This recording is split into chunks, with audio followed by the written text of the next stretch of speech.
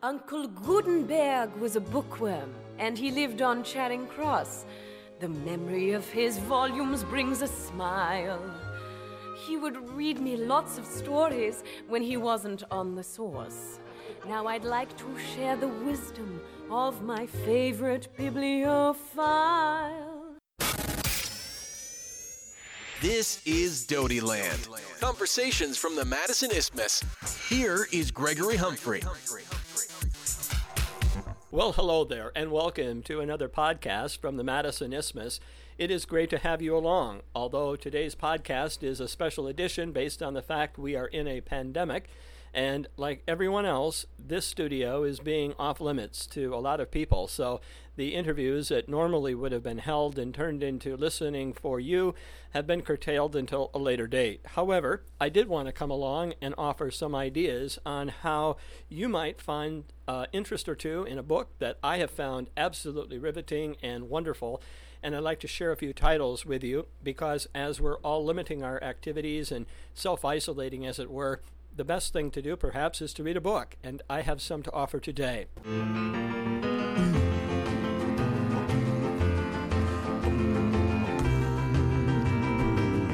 The first book I want to recommend, and highly recommend, is The Children's Blizzard by David Laskin. The book came out in 2004, and several years after it was published, I picked it up, read it, fell in love with it so much that I went on Amazon, bought a number of copies, and for Christmas that year, people both in my family and among my friends received the book. Many people had immigrated from Europe to America and then settled and were farming in the area of the Great Plains, and a cataclysmic meteorological event will occur with devastating results. So on Friday morning, January 13th of 1888, some 500 people will lay dead on the drifted prairie.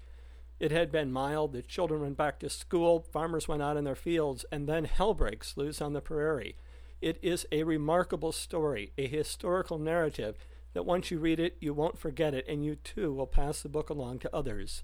What started as an unseasonably warm morning turned into pandemonium as a cloud of darkness and ice swept through Nebraska. Temperatures plummeted 18 degrees in 3 minutes. Ice and snow blew sideways, freezing eyelids and blinding people and animals alike. The storm lasted between 12 and 18 hours, temperatures sinking to 40 degrees below zero. In speed and severity, it was the most devastating storm Nebraska has ever seen. Did I not tell you the book would be spectacular? Read it, you will love it, and you'll thank me for it.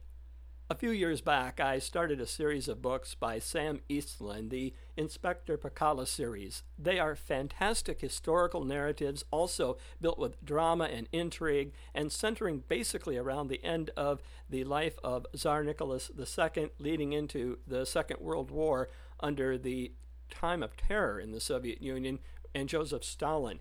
So Pacala is of Finnish extraction. He's a former investigator of the Tsar. He's imprisoned by the Bolsheviks, and he becomes an investigator for Joseph Stalin in 1929 in the Soviet Union. Like millions of others, Pacala has been sent to the gulags in Siberia, and as far as the rest of the world is concerned, he is as good as dead. But a reprieve comes when he is summoned by Stalin himself to investigate a crime. His mission, in the first book, to uncover the men who really killed the Tsar and his family, and to locate the Tsar's treasure. The reward for success will be his freedom and the chance to reunite with the woman he would have married if the revolution had not torn them apart.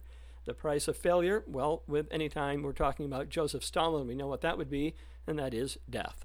The series of books builds on itself. There's great character development. There's great drama.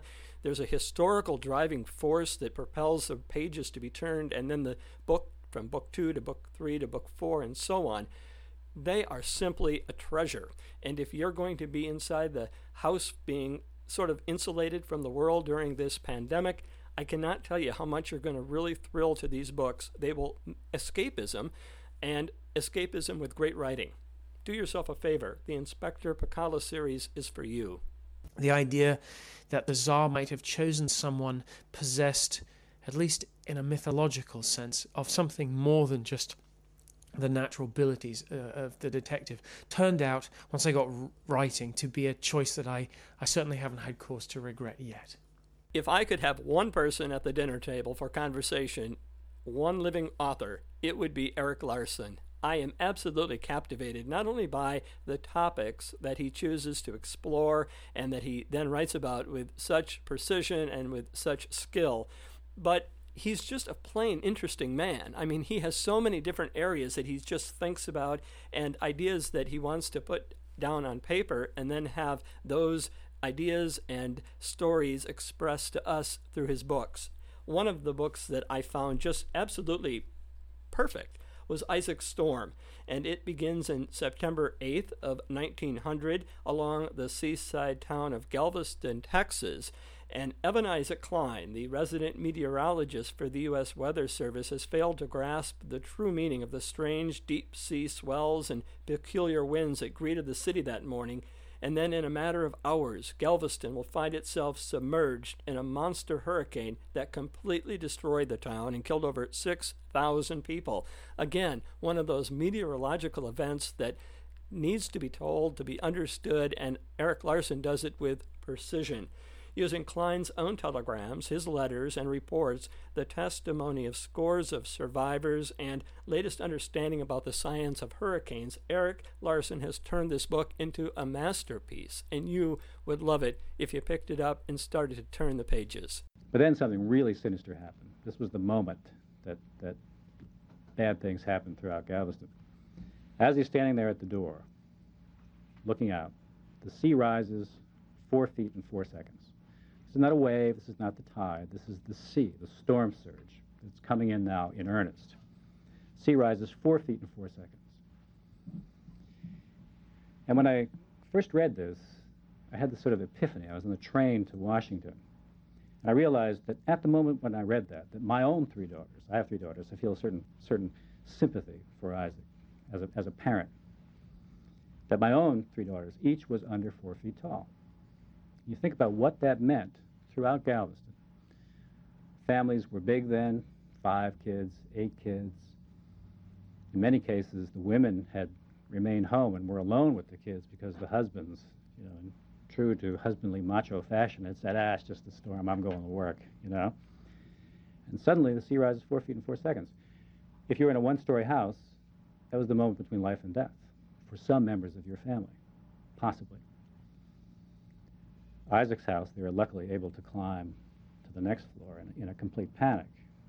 But the water continued to rise. The water continued to rise until that storm surge exceeded 25 feet. The highest ground in Galveston at that time was 8.7 feet. You do the math. For some unknown period of time, all of Galveston, the city of Galveston, was under the sea during that storm. I would like to recommend another book, and do so by reading something about that book, which I wrote in September of 2017. The wind was brisk off the lake today, and with summer winding down, the leaves are starting to not only turn color, but let loose and fly about. As I was reading, one of them, a tiny yellow honey locust leaf, fluttered down and landed between the inner pages of the book. What made it rather special is that the book in my hand at the time was American Canopy, Trees, Forests, and the Making of a Nation, the author Eric Ruckow. James had ordered that book for me that summer, and I had not heard of it before, and once I read the jacket cover, I wondered how such an idea for a book had passed by without anybody doing something about it. I can only say I was so impressed with the book and probably not able to put into words truly how much it conveyed to me feelings that just stirred up inside, but I just wanted to turn the pages more and more, faster and faster, and then pass the book along to someone else. What made this book pop out at first glance is that it is a history of America as told about trees. I am quite sure this type of book has not been attempted before. With research and the gift of beautiful writing, Ruckow has achieved a masterpiece. It is a most compelling and comprehensive read. Page after page, it is a joy to read about important people, places, events, and issues in a chronological history, but all through the lens of a tree. The fact that great towering forests were on this continent gave the British a strong desire to establish permanent settlements, so timber, which was badly needed in the homeland for all sorts of use, but especially shipbuilding, could be obtained. That was the starting point, 90-foot trees of immense diameter, and Rothko then builds the narrative. What attracts me so intensely, I wrote back in September of 2017 to this book, is the skill that Rothko delivers with insightful and engaging stories involving several American presidents, including George Washington, Thomas Jefferson, Theodore Roosevelt, and his distant cousin Franklin.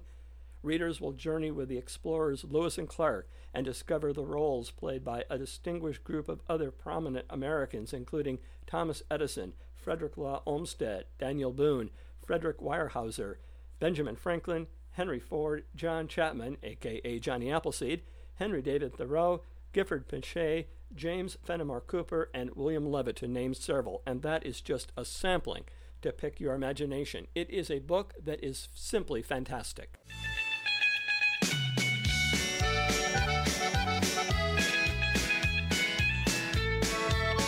I would like to conclude this podcast with another book that just simply has to be read to be totally understood and appreciated and then loved.